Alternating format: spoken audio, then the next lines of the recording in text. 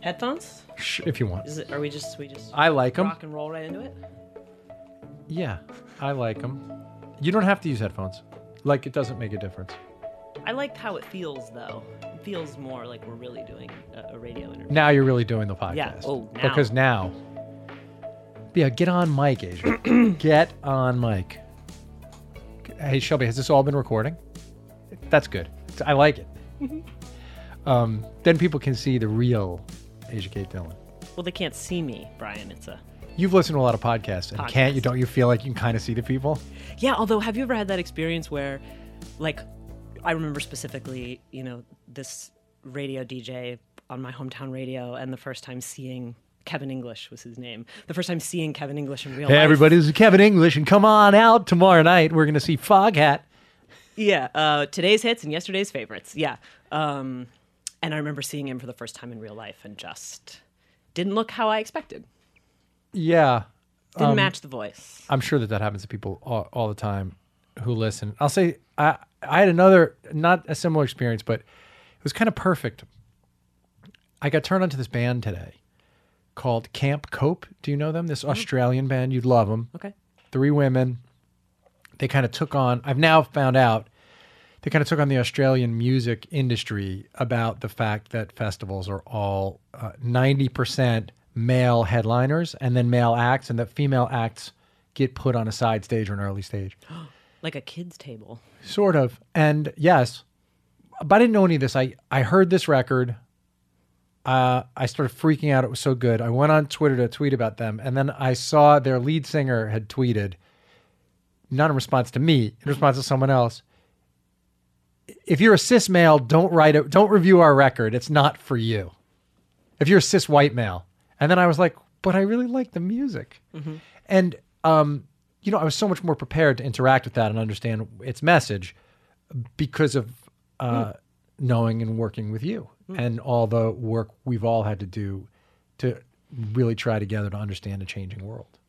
Yeah. I was going to say, did you then feel marginalized and silenced?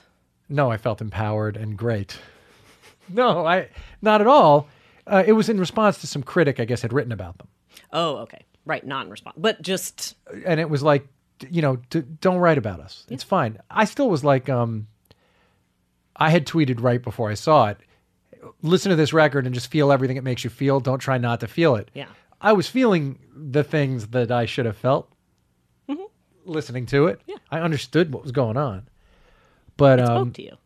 But I liked that the lead singer was being like, listen, fine, but we don't really need you. Yeah. And it reminded me of that moment of Malcolm X. Uh-huh. It's like, what can I do to help? Nothing. All right, hey, this is the moment. I'm Brian Koppelman. Thanks for listening. Today's guest is my friend, my coworker, castmate, an inspiration, one of the smartest people I know, Asia Kate Dillon, who plays Taylor Mason on the Showtime television program Billions. And Asia, thanks for being here. Thank you so much for having me. I'm honored to be here. Good. So I know because I know you listened to this podcast before we knew each other. But you know that the original thing of the show was, it was about these inflection points, these moments in people's lives when everything is sort of in the balance, and then it goes one way or the other. And so I thought it would be good for us to start on that night that we talked. I was sitting on my couch. Where were you? I was in my apartment in Brooklyn, in the office den of my apartment. In like a chair. And this was the night that David Levine, you and me decided that we were all gonna take this chance and you were gonna play this part, right? And talk about inflection points. So, and then I'm gonna let you talk for a long time because here's the thing. It's a moment for each of us that is the kind that this show was built on because you were in Orange is the New Black. You were committed to being in it. And I remember somehow, I don't know if I called you or you called me, but we were somehow communicating and we decided, let's get on the phone. because we all wanted you to play the part, but Dave and I weren't sure how it could work with you being fully committed to another show. And through this conversation we had at the end of that call, you and I decided, all right, we're going to try to figure this out. Yeah. And I want to get into in a minute what it meant for you once you were doing it, because what people can't know or don't know is there were days you worked 24 straight hours on both shows. You put yourself through just an incredibly difficult time to do it, to make this all work. So can you just talk about in that night, like where were you in your life? What had your path been to that moment? And I want you to get as granular as you'd like. Like I want to know about all of it, like who you'd been as a kid, the decision to become an actor, everything that led to that moment. Because then I want to talk about the risk you were taking, the risk that you could work at the top of your game because you'd have to, since you were doing major work on 2 shows at the same time. I want to know like how you knew you could and what training led to that. But I do feel like that moment was the end of a lot of stuff that had happened and then this huge new beginning. So like, where were you and who were you then? Well, I guess I'll just start with that night and that conversation. I remember being so grateful for the opportunity to actually have a conversation with you. It was really moving to me because you spoke, I think you even used the word vulnerable or something. And I just immediately knew that I could have a real conversation with you, and it even made me feel more comfortable and sure that that I wanted to work with you and that I wanted to play this part. Prior to that, I had filmed a season of Orange is the New Black, a recurring character. And prior to that, I had done a show at the Shakespeare Theater Company in Washington, D.C. And prior to that, I had done a play at the Flea Theater, a radical retelling of the entire Bible in 3 acts, 5 hours, 2 intermissions, and I played Lucifer. So I had one of the consistent tracks that was in all 3 acts. And we rehearsed that play for, I don't know, like 7 or 8 months, and then we performed the first run of it, I think, for 3 or 4 months, and then we had a month-long extension. And it was the most physically and emotionally challenging theatrical artistic experience I'd had up until that point. And going through that and coming out the other side, and I didn't get sick, I didn't lose my voice, I maintained my friendships. I felt really proud of the fact that I had accomplished that feat. It really felt like a feat that I had accomplished. And once I had done that, I really felt like I could do, and I was like, I can do anything. That combined with something I've only now realized really served me specifically working in television is all the years I spent working in restaurants. Why?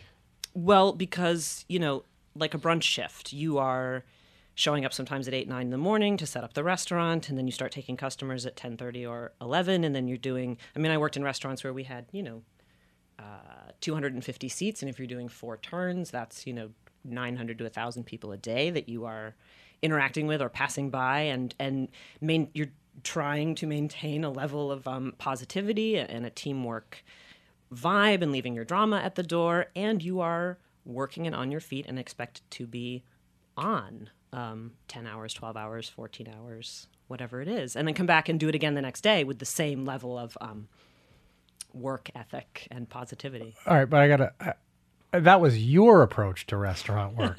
And it was not, and I will say that I worked in restaurants for 16, 17 years, and it was at the end of my restaurant career that I began to understand that, I was in charge of my experience. And so I made the choice to have a good time and really connect with people and say, people would say, how are you doing today? I'd be like, man, I'm tired. I've worked the last 3 days, but I'm here with you now. And how are you? And just really trying to focus attention on other people. How did you come to that realization, that the sort of most intense expression of it is Viktor Frankl's Man's Search for Meaning, which is, you can't control the events, but you can control your reaction to those events. Yes. So you know your situation in restaurants wasn't the Holocaust, um, but how you can laugh in the mic, you don't have to hide it. But how? I'm silently laughing. Yes, but how did you come to that? Because a lot of people find a restaurant job, that grind, defeating. Yes. Because what I'm interested in about all this is you somehow kept your instrument ready to go. And which is your instrument being your physical body, your brain, your heart. Like you kept yourself in a state of readiness for when these opportunities would show up. A lot of people feel like, oh, these jobs make it that I can't. I have no resources left. I have no stores left inside me. So how did you come to that, Asia? So I would say my experience working in restaurants, the majority of the time that I was there, was that it was soul-sucking, humiliating, exhausting, and I barely had time to keep myself at the ready to do artistic work. And that was incredibly frustrating, demoralizing, and I mean, it sucked. And when I moved back to New York City, because I moved away for a period of time, when I moved back when I was 28, I moved back understanding that I was going to have to work to make money at something that wasn't artistic, and I had the most experience in restaurants, so that's what I went for, and that I was determined to not let it control me in the ways that it had before, because I knew I wouldn't be able to make art, and that's what I came back to the city to do. So just to go even a little bit more granular. Yeah. How did you codify that for yourself? How did you come to that? Meaning, were you journaling? Were you taking long walks? All right, because a lot of us just live without, like the unexamined life thing. So I get that you made these rules for yourself, this idea, but how? Like, how did you figure? Where were you when you left New York? Why'd you leave? Where were you? And then how did you sort of formulate for yourself what this next experience was going to be? I left New York when I was 24. I had been managing a coffee shop lounge in Park Slope for a year. And I remember I'd been working at that coffee shop for a month, and the general manager approached me and said, "We need a manager for one of our other locations. Would you be willing to do it? It's a full-time job." And I remember saying to that person, well, I'm an artist, I'm an actor, and if I give all of my time to you, I'm really afraid that that means I'm not an artist, you know. And that person said, do it for a year. Do it for a year, gain the experience, you know, make the money, try it out. And if you hate it and you don't like it, you can always leave. And so I thought, okay, I'll try it. And I was working, 60, 70 hours a week. Inevitably, we had, I think, like 20 employees. And when you have that many employees, people, call in sick all the time or don't show up. And so I was always the person on call. And I was making no money. I mean, I could not pay my rent. Even as managing this place, you couldn't pay your rent. Oh, yeah. And I couldn't pay my rent, and I was sick. I was, drinking a lot of coffee and not drinking a lot of water and not eating a lot. I mean, I was just so stressed and overworked, and I wasn't being creative, and so it just really all took a toll on me to the point where I said, I have to leave this place. The beast that is New York City has won this round. Oh, really? And yeah, and I have to go, and I don't know if I will come back, but I have to go and heal myself physically, emotionally, and then I'll see. And so then I went back to Ithaca, where I was born, and spent some time not working, and then sort of immediately getting a job in a coffee shop and then various restaurants in town. And did you move back home? Yeah. And then started slowly doing theater, like community theater. I finished a Meisner training program also that I began in high school. So I finished that program. And I ended up doing theater in Ithaca and working in restaurants. And I was able to do both. I started working on having more of a balance between working in restaurants and making art. But I was still barely able to pay my rent from working in restaurants. And I had this experience actually when I went to school at AMDA, which is right over on 72nd. One of the things that school really solidified for me was that I took this really seriously. And that when other people didn't take it seriously and it felt like they were wasting my time and their time, it was really frustrating for me and really clarifying. And I had that experience. I mean, community theater is wonderful, but I wanted more. I wanted people who took it as seriously as I did, who really felt like it meant to them what I felt like it meant to me, which isn't to say I didn't encounter a couple people in my hometown who felt that way, but I just wanted more. And I felt when I was first in the city and even when I left, there was something in me that felt like I hadn't really tried. How? What do you mean? I'm not sure, but I just knew. I was like, if I just decide to go back there and do it, I'm going to do it. This is in the 4 years that you're home, you're thinking this is like this is in the months before I decided to ultimately move back to New York City. So the first time you were here, you were working all these hours, you took that job, which was a very self-sabotaging thing to do in a way, right? Agreeing to do the year. Like that guy, it was a guy, that manager, or a woman, or? Yeah, a man. A man. So this man said to you, try it for a year. Yeah. Some part of you must have known, like, because you said you even said to the guy, I don't know if I should do this. Yeah. You weren't ready yet, really, to go chase the thing with everything you had, probably. Right. Yeah. Because were you auditioning then? No. So AMDA was a 2-year program for me, and then I started working in restaurants when I was still in school because I needed to. Did they recognize at AMDA?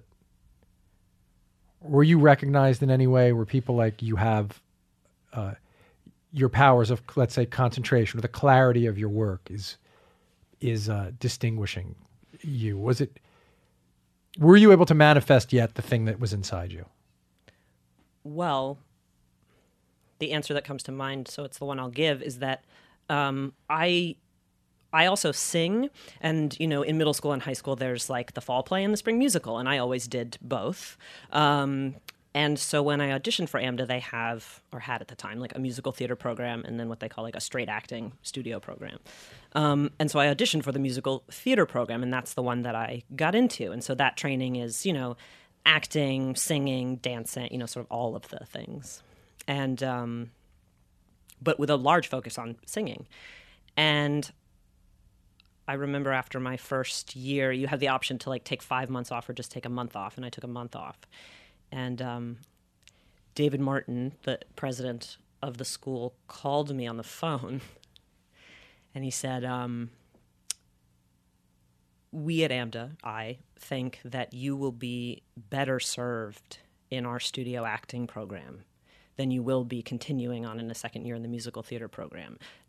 And I didn't feel judged in terms of like my singing or anything. I really felt like I was being someone had seen me and was handing me an opportunity to develop skills. And usually you have to re-audition to enter the studio program. I didn't have to. I was able to just go in right in third semester and do my second year there in the studio program, which was still dancing, but no singing and acting and audition work for film and television. Right. So he saw you. He recognized the thing. And did that affirm something to you?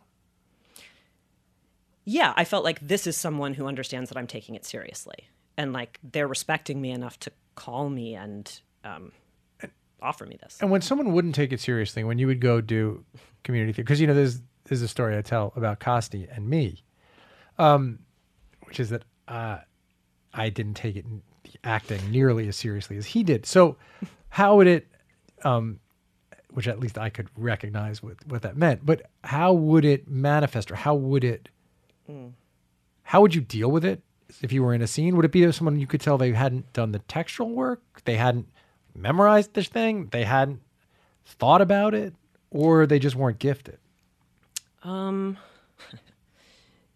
I think it manifested itself in much smaller ways that I just picked up on, and I just didn't, like coming into class at 8 a.m.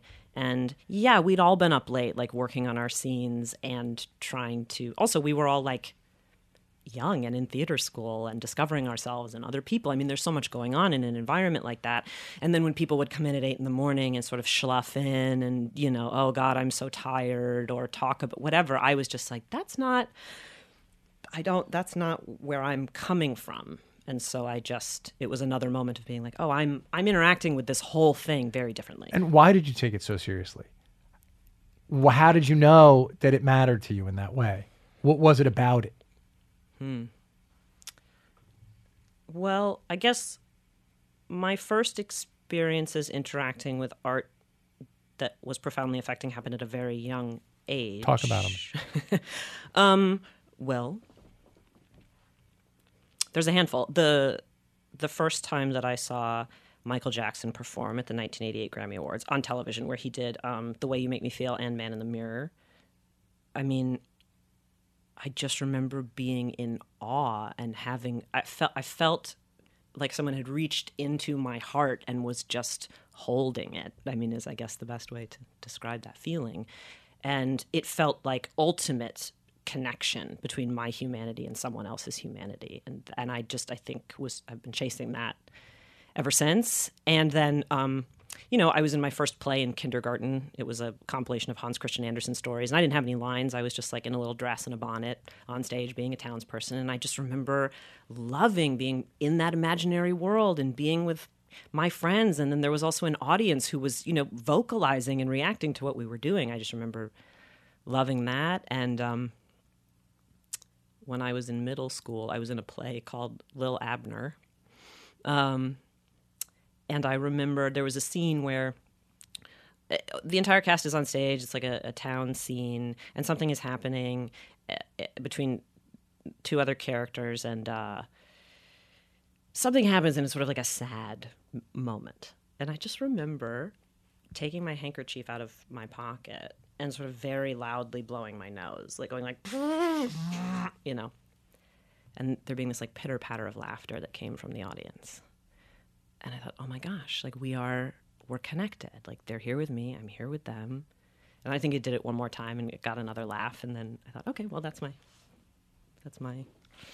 I don't know.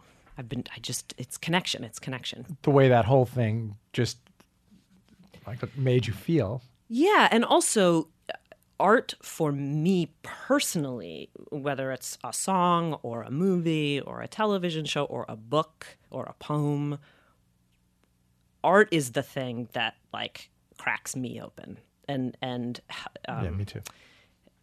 Encourages me to go on a deeper journey to find my own compassion and empathy and humanity. And so I think a little bit I'm just sort of like, who wouldn't want to be given an opportunity to have their heart open? Doesn't mean it will, but But the hard thing when you're choosing acting as the art form, it's one of the hardest ones to choose because it's hard to just do it. Writing, you can just do. You can just write. Acting, like someone has to give you something to act, unless you go out and find it. It's a hard craft to practice, basically, I think, in certain ways. So you don't think so. So tell me, how did you go about thinking about, okay, I'm going to start getting into this and practicing this thing? Well, tangibly, specifically, I suppose. I mean, I sing every day. Like I'm always singing, which inevitably or inherently is warming up my voice and working on my diction and my plosives. It's all that really stuff. Unlikely that Taylor Mason's going to sing. I'm just saying, I sing. It's super unlikely. And love karaoke, and then I read things out loud. I will read Shakespeare out loud. I'll pick up a play and read a scene out loud. Did you do, I mean, was that something you did? That's something I did and something I do. You did in high school, you would do that? Yeah. Or I would recite, I would recite movies. I have so many things memorized. I feel like that is the way in which I keep myself ready, I suppose, is just continuing to absorb. Did you start to have... Yeah, continuing to absorb that stuff and then practice it, internalize it, and then externalize. Yeah. your work has this incredible precision and clarity, and not just because Taylor Mason does, but your work, the way you approach it. Did you have, in the same way Michael Jackson's did, his dancing did, right? It had this incredible clarity and precision. Mm-hmm. And then within that clarity and precision, there's lots of room for emotion and improvisation and like life to happen. Yes. How did you, one of the things that always fascinates me is voice, artistic voice. So when did you start developing an artistic voice, an approach, a way you use yourself? Or was it not conscious, which is also fine? I think perhaps it was not conscious. I do feel like, my mother is an artist, and it manifests itself in all the ways. She's a writer. She paints. She draws. The way she arranges a home, and so I grew up in a very artistic aesthetic, and so I've always been immersed in that world, and art was something that was held as highly regarded as like being a lawyer or a doctor. And so, yeah, I don't really know what else to say other than it's just like always been in me, and Well, I guess what I'm talking about is that the way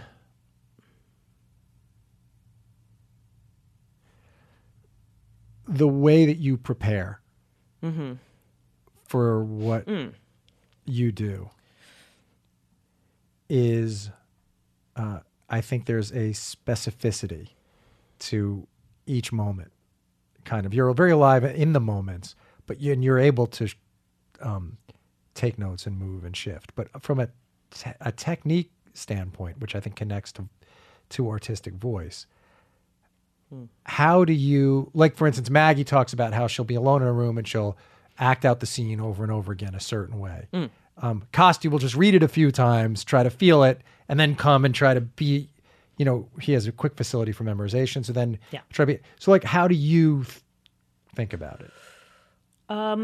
Okay, well, so there are like practical things I do, like, and these are habits that I developed over many years that I have found like really work for me now currently, which is like I'll get the script and I will write down all of my lines in one long paragraph without any capitalization or punctuation, and leaving no space for other people's lines, just in one long monologue. And that is how I will memorize it, in sort of a monotone, non-emotional way, just to really make sure the words are in my body. And then I will say the words out loud while I'm making dinner or taking a shower or whatever, or walking down the street, to make sure that, even when I am distracted, like when you're on set and there are so many people and cameras and all of these other things happening, that I am really practicing being able to drop into the present, the moment.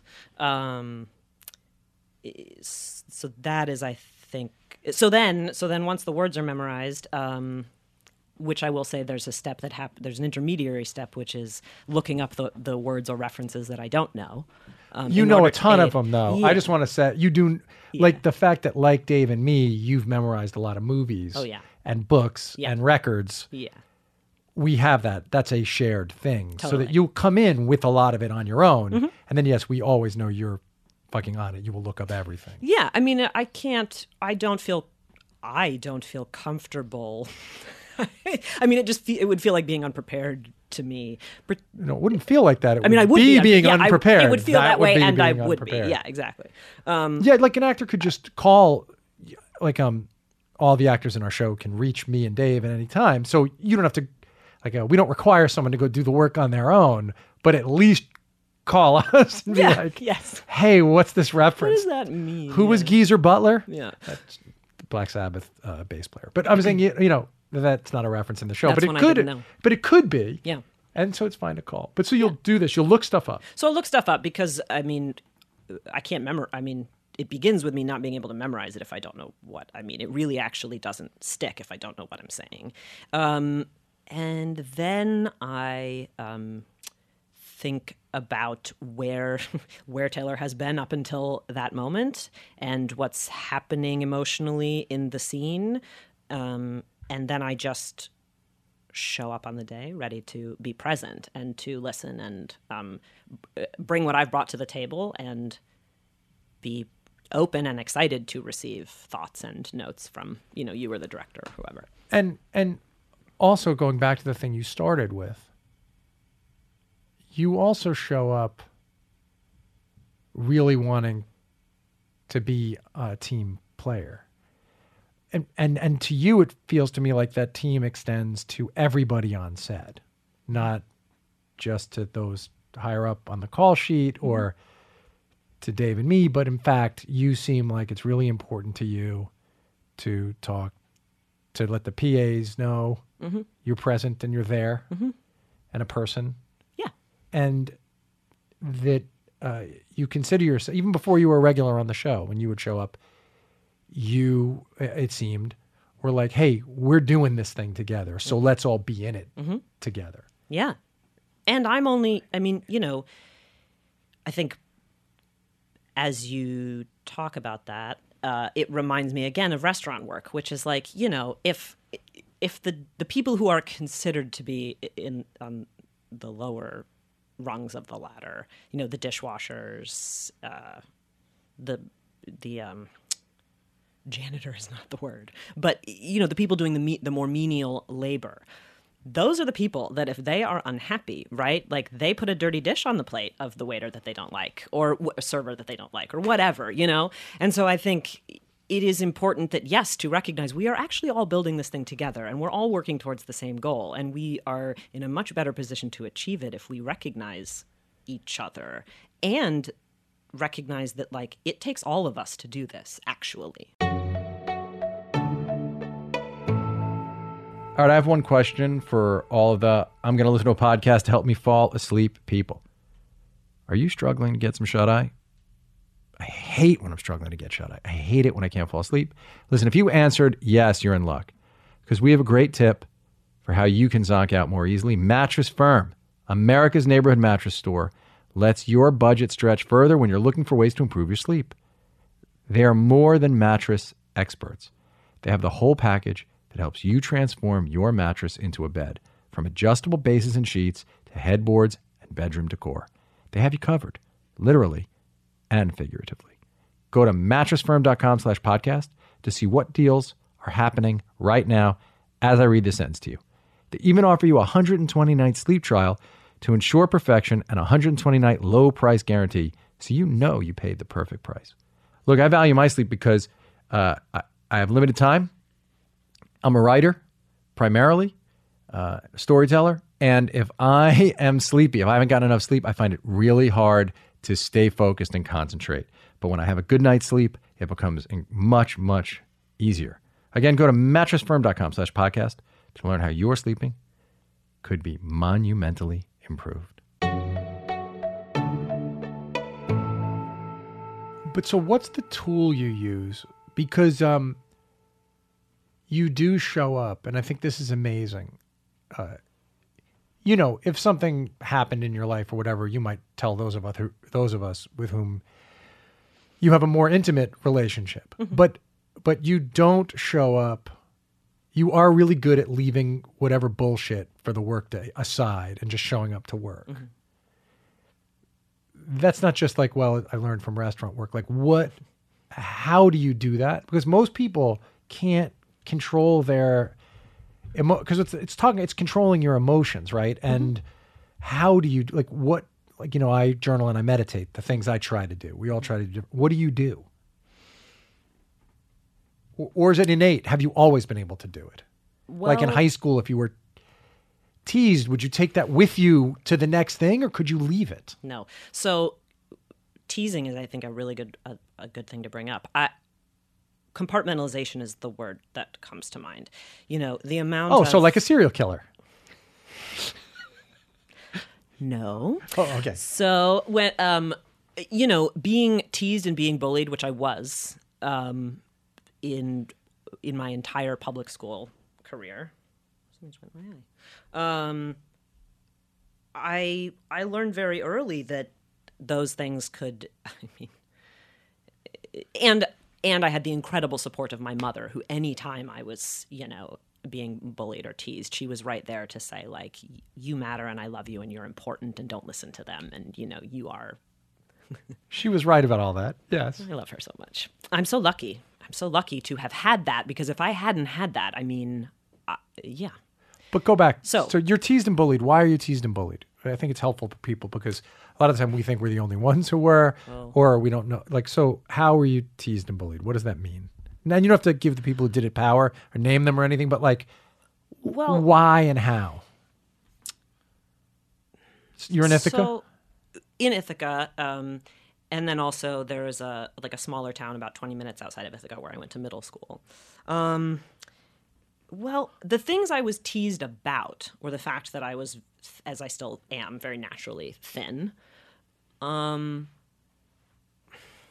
It's interesting. I feel like I grew up in a time where two things were coexisting, where the ideal girl woman was like full-figured and voluptuous and like very, very feminine. And I was not that. But then I also coexisted in a world where, I mean, like, Kate Moss was one of the biggest models in the 90s who was, like, rail thin and, sort of androgynous and kind of tomboyish. And so those were the ideals at the time. And I was made fun of for, I think, not being the voluptuous thing, but then also made fun of by people, girls who were bigger specifically, because I was skinny. And what I have realized now is like, they were being told that they were imperfect and that they shouldn't look the way they looked, and so they took it out on me. Were these popular girls taking it out on you? Yeah. And the most popular. At the time, you were assigned female at birth, so and you were I was socialized as and identifying as a girl. You were a girl then. Yeah. And that's how you would have you would have said about yourself, and yes. whatever you might have been thinking, or however that there was disharmony with that. You would have expressed it. Yeah. So you were one of the girls, but then you weren't. Totally. I mean, I also, I was artistic and creative, and I think those kids are also made fun of a lot. And I gravitated towards what we would call like the weirdo kids, and so that. And then I was an outcast because I gravitated towards those kids who were already considered outcasts. And how would you compartmentalize? How would you learn to compartmentalize, or when did you figure out you could compartmentalize? I mean, I think it just happened at an age before I understood that was what was happening. There's never been a moment in my life where I went, like even in my young life, where I was like, I'm going to decide to compartmentalize things, and that's the way in which I'm going to survive. It's just... I would say it is innately in me, and it is a skill that particularly serves me when it comes to making art, showing up on set, Yeah, that's a huge gift. I had to learn it. I had to consciously be like, I got to leave that. I mean, for me, I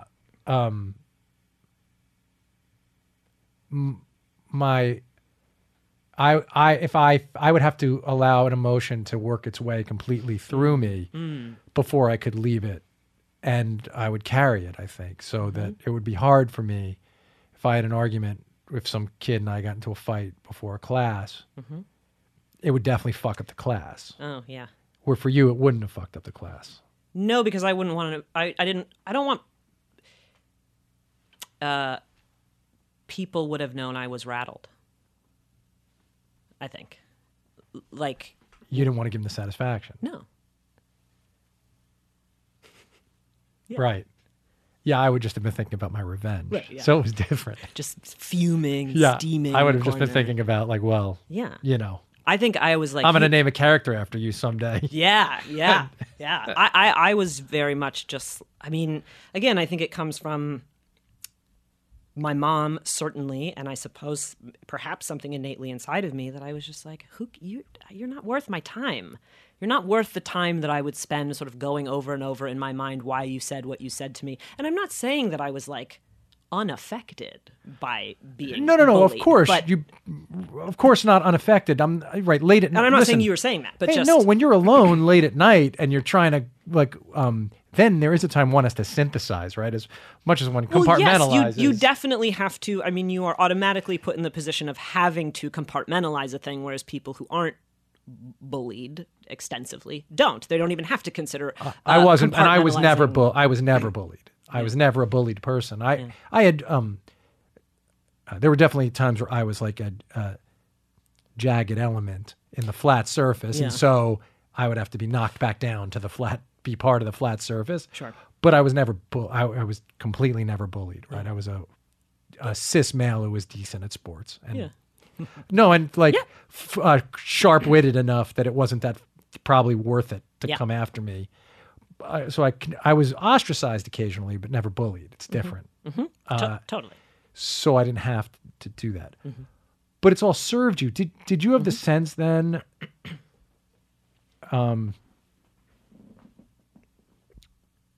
Did you have the sense then, though, that you were different in a special way, that you were going to be successful somehow? That they didn't see who you were, but you saw it? I'm nodding, yes. Yes. I mean, I think, You did, though. But I did, too. So yeah, I mean, I would say I felt special. I knew that I was special. My mom had told me I was special. And I think everyone, I mean, I really feel like everyone is special. And if everyone were told that they were special, I know yes. you're... No, that's true, but I'm talking about something else. Okay. Because what I'm talking about is that the thing that I knew was the very stuff that I'd get shit for, which was seeing the world slightly differently, being interested in like language differently, understanding the dynamics that were going on in a different way, would be the stuff that I would be, whatever. Would help propel you. Some part of me knew, even though it was inchoate, I didn't have the answer, it wasn't complete. Some part of me knew, well, those things I think are going to like get me somewhere. So did you know, like, oh, these things that you guys are fucking with me about, I'm going to use. Yes, and the way that you just described it, sort of like not really knowing that or having language for it, or that really feels true. I mean, this feeling of just being like, gosh, I'm awesome, and like you just all aren't seeing it. But I know that, yes, all of these experiences that I'm having ultimately actually make me a stronger person. And I think that comes from the fact that I watched my mother, go through her own struggles and every time come out stronger, wiser, better. Like I had a person who I could watch do that. And then the characters that I had an affinity for were people who had been through the most extreme, devastations, difficulties, struggles, and had used those things to become, their best self. And so I watched other fictional characters. Fictional characters, yeah. And so I was just like, well, I can do that. If and when I really try. Flashdance had the same effect on me. I saw Listen, Jennifer Beal and Michael Nouri. I was like, look, I know. So, yes. So, yeah, you knew. But the reason I like talking about this idea of like the kind of incomplete but powerful notion that not only can they not define me, but the way they're trying to define me, not talking about me personally, but me, is what I'm going to use, is because I think a lot of people listening to this have had moments like that in their lives where they had this hope, and then the very hope that they have, the secret dream, when the predators can see that, it's the very thing they want to, all they care about killing is that thing. Yes. And so finding a way to keep that thing alive got me through a lot of days, and I imagine it got you through days. Yes. And I want people, in my mind, I want people to own that as well for themselves. It makes me think of a moment. I was doing the play at the Flea, and I was living in Brooklyn at the time, and the show got out at 12:15, 12:30, and I went to swipe my Metro card at Canal Street, and I had like my one fare on the Metro card, and I swiped it, and it said, "Please swipe again." And I swiped it, and it said like insufficient fare. So it had like eaten my fare. And so I walked home, through Manhattan, across I think I took the Brooklyn Bridge, across the Brooklyn Bridge. And I remember as I was walking across the bridge thinking, like, if this is what, like, these are the lengths that I'm willing to go to. If this is the position that I am in for whatever reason, because I know that I'm supposed to be doing this play and playing this part, and like, then there is no way that this won't lead to some kind of, to more success, I mean, that's fantastic, though. So your mother, who was this supportive and is this supportive and exciting for you, as you started to realize, though, that you weren't traditional in certain ways, right, with sexuality, gender, and all that stuff, and you were still living in a kind of a small town, like Ithaca's a city, but not a, and you were.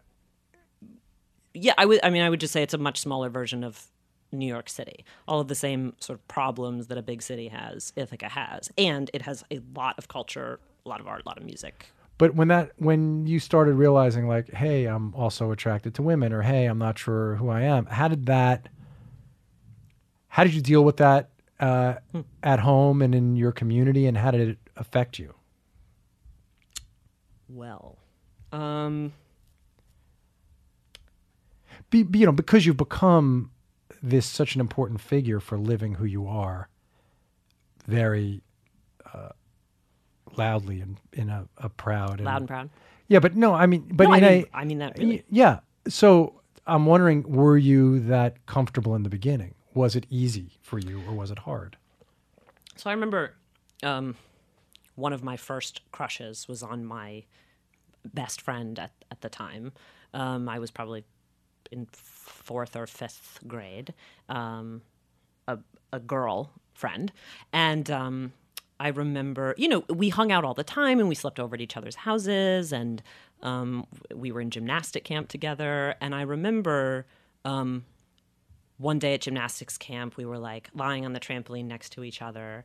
And I will say, I was too young to, maybe it's never too young, but I didn't ask for consent. But I just leaned over and I kissed her on the cheek. And I remember like feeling like it wasn't just a platonic kiss. Like it came out of a loving and energy place. And she sort of, flinched. And then we didn't and then we just continued with the day or whatever. And then we weren't allowed to hang out anymore. She wasn't allowed to come to my house. And,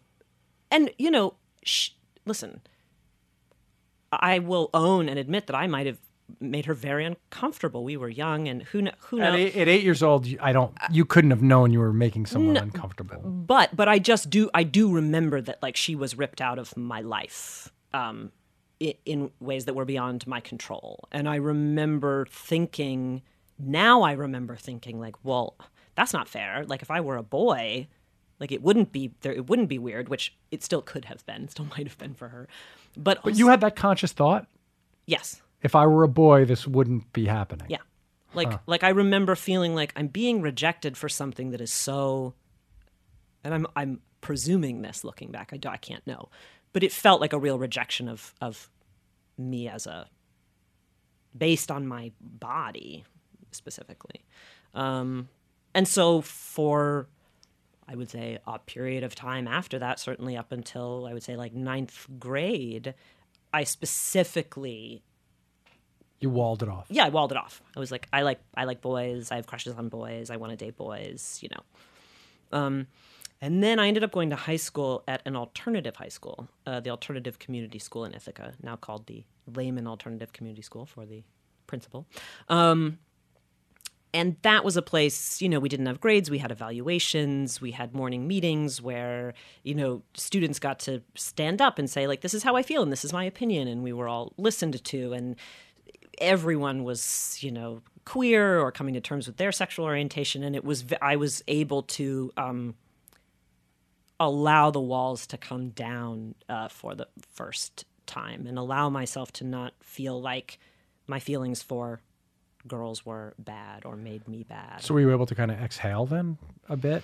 I was, but also, when I was in high school, I think it was when I was in high school, but like Matthew Shepard was murdered, Brandon Tina was murdered, and those are just the murders of, sort of white queer people that were held up in the media, but I was afraid, I cut my hair short when I was 14. I was dressing semi-androgynously, and I was afraid, even in Ithaca, walking down the street, that people were looking at me or that I would be a target. I think the decision to be loud and proud, certainly easier for me as a white person who was assigned female at birth, light-skinned white person assigned female at birth. But it was still fucking scary, And so then when I moved to New York City, it was a real, that felt like the wall really coming down, and a real entrance into a type of freedom and self-exploration that... The first time. Yeah. The first time that you came here. And then... Yes, the first time when I came here when I was 17, yeah. And then when you left and went back home at 24, as you said, New York won that round.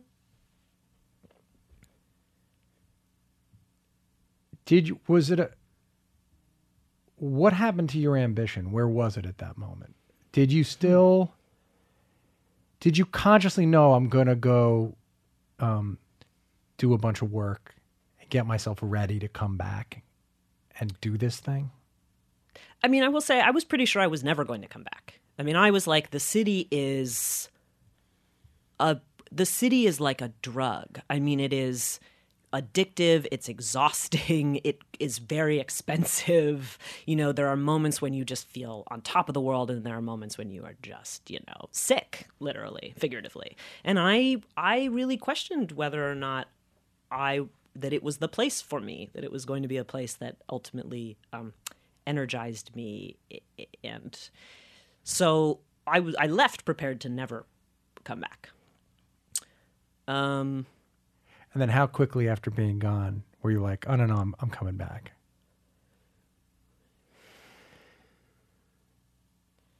I'm just counting years. I mean, I moved back in 2008, the beginning of 2008, to Ithaca, and then I moved back to the city in February 2013. And I would say it wasn't until like a few months before I moved back to the city that I really made the decision to come back. And did you know when you were coming back, when you finally did, were you like, I'm going to go do this now? Like, I'm not going to leave again until this happens? Yeah. So what had happened was my very good friend Tom, who I've been friends with for a very long time, was living in New York City and was a resident director at the Flea. And he, for many years after I'd moved back to Ithaca, was like, you got to come back to New York. Like, what are you doing? You got to do the thing. You got to come back and do the thing. And then when he was working at the Flea, he said to me, he was like, I'm working with a theater company that I think like you would really thrive in. It's a theater company that is looking for real people. People with neck tattoos is what I mean. And so I just thought, I was like, all right, I'm going to go back to the city and I'm going to get into that theater company. And and that was my initial goal. Going back to something we were talking about earlier, like how did I make the decision to like really give it all to restaurants, so to speak, so that it wouldn't drain me in the same way? I knew when I moved back to New York that I would have to work in restaurants and I wasn't going to audition. I made the choice to give all my time to working full-time in a restaurant. And I made that choice consciously and willingly and reframed it as the thing I had to do first to get to the next place, not as a thing that was going to be in my way or hinder me from getting to where I needed to go. It was a catapult. Yes, it was a catapult, exactly. And so that kind of brings us to that moment when you came in. So you get Orange, which is a huge the first life-changing thing, right? Mm-hmm. You get Orange is the New Black. Mm-hmm. and you have a really good part on that show, but not one of the lead parts on the show. But you're on the show. Yeah. Not as a regular, but as Recurring a recurring, but booked for a bunch of episodes, and you do a season of the show. Yeah. And then, and when that happens, just so people understand, so if a show books a recurring character for a lot of episodes, then that person is in what's called first position. That show is in first position, which means if they need the actor, they get the actor. And so you're not getting paid as a series regular. You're not on the posters as a series regular, but you are exclusive. And you're not purely exclusive to them, but you are not allowed to just willy-nilly do whatever else you want. When they pull you, you have to come. Yes, and if you are playing a recurring character on a show and they have first position, you have to ask their permission. That's what that means in order to do other work. shows. Yeah. And then and even if they give you permission, it's with the caveat, you have permission unless our schedule is such that you can't, that it won't work out practically. Yeah. And so this was our hesitation about casting you in Billions. Mm-hmm. This is our concern, dude. Yeah. Which was, how can you do both shows? And you somehow convinced me on the telephone. And I guess you were convinced that we had real good plans. You know, our plans for this character were such that it would be worth it. Mm-hmm.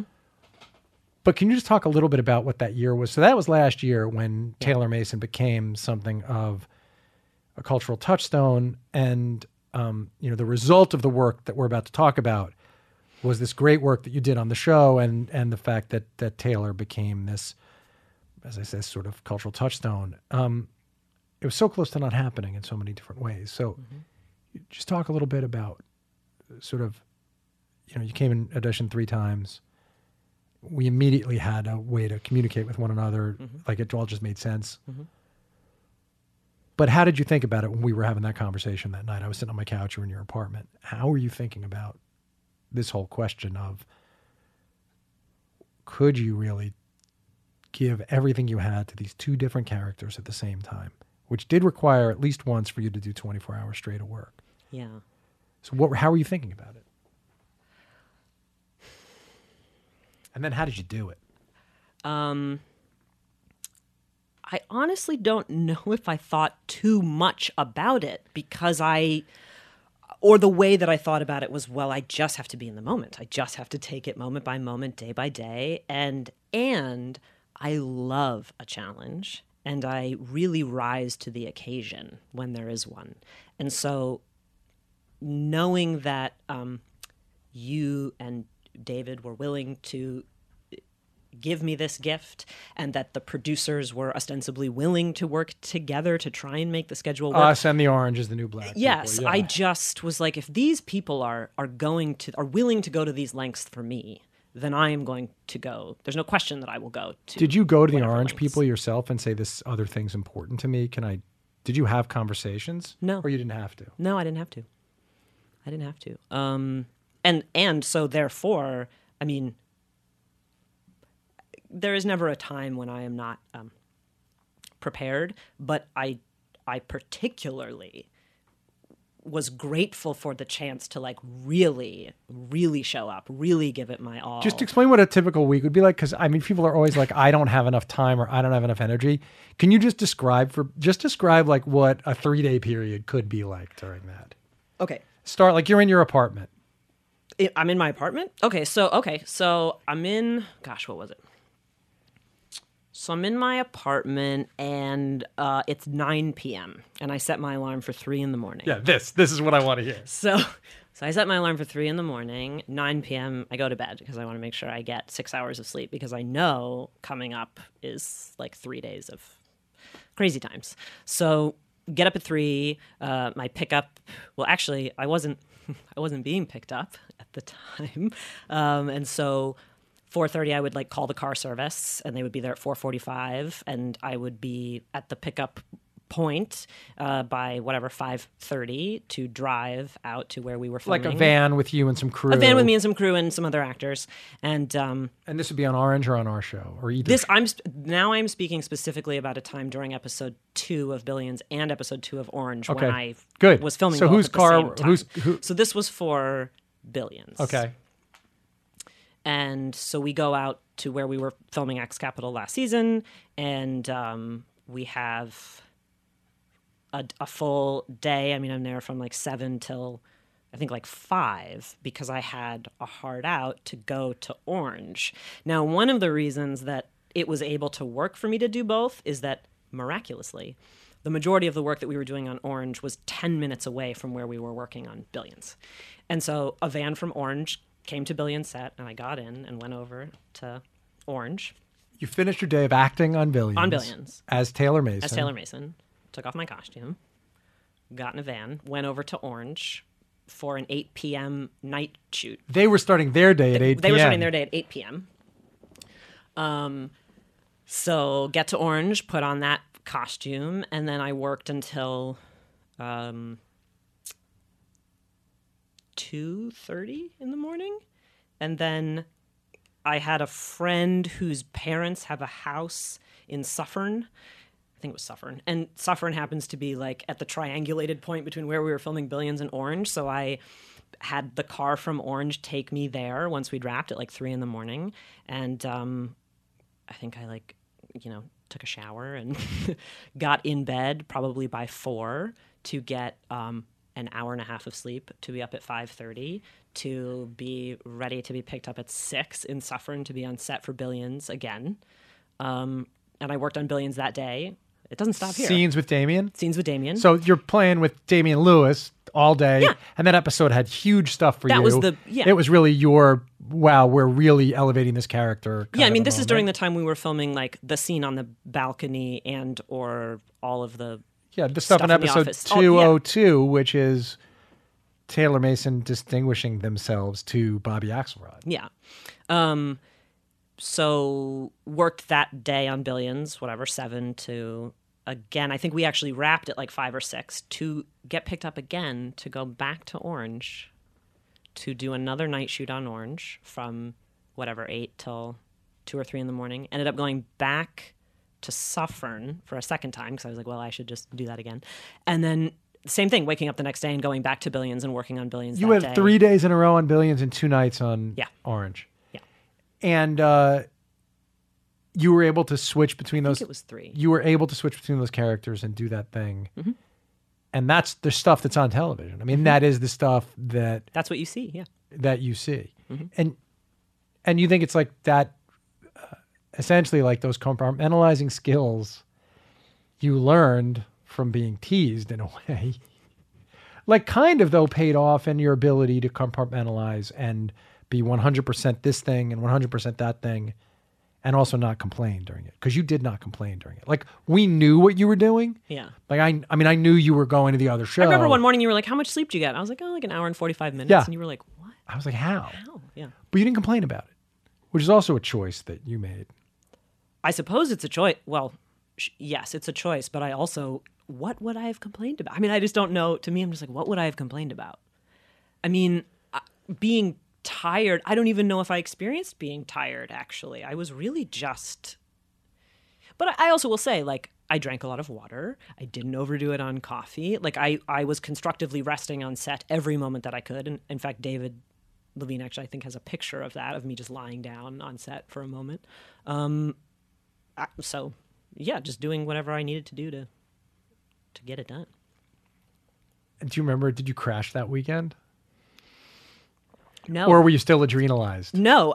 And in fact, I remember being very proud, again, of the fact that I was like, I did that and I didn't get sick and I didn't, like, whatever. I don't feel emotionally drained, or I think when, you know, certain types of exhaustion set in, you can get sad, you can get angry, certainly, you know, but I was not. I was just elated in my exhaustion. I was exhausted for all the reasons that I want to be.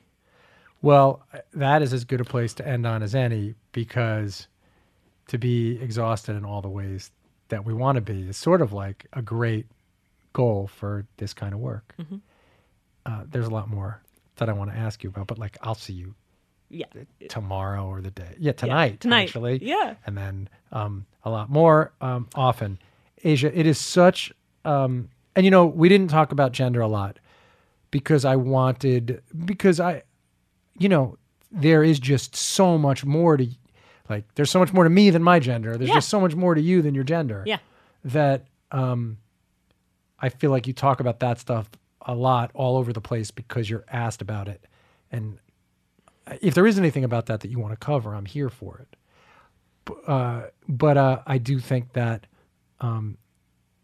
beyond that, the thing that's amazing about you is the rigor with which you apply this incredible intellect to this work and the thoughtfulness and the clarity. And so I wanted to focus on that stuff, which I think came through really clearly. So thanks for being here. Thank you so much for having me. Asia's active on Twitter and Instagram. You can follow them there, and you should. Asia's Instagram is really great. Where can people find you on that stuff? At Asia Kate Dillon, both on Instagram and Twitter. And I am at Brian Koppelman. You can also email me themomentbk@gmail.com. Don't send me scripts or anything like that because I will burn them. And come out to the live. Asia has spent more time acting with Dan Soder than almost anyone else on our show. Maybe Damien just second to Dan. And it's going to be Dan Soder and me live April 8th. How you not going to come hang with us? That sounds amazing. You got to come. Totally. And so come out April 8th, nycpodfest.com, and watch Billions. March 25th at 10 p.m. Showtime anytime once it starts. Catch up between now and then. Binge the first couple seasons. The first season maybe is slightly less good because there's no Taylor Mason. It's really still pretty good. But, and season 3 on its way. Thanks, everybody.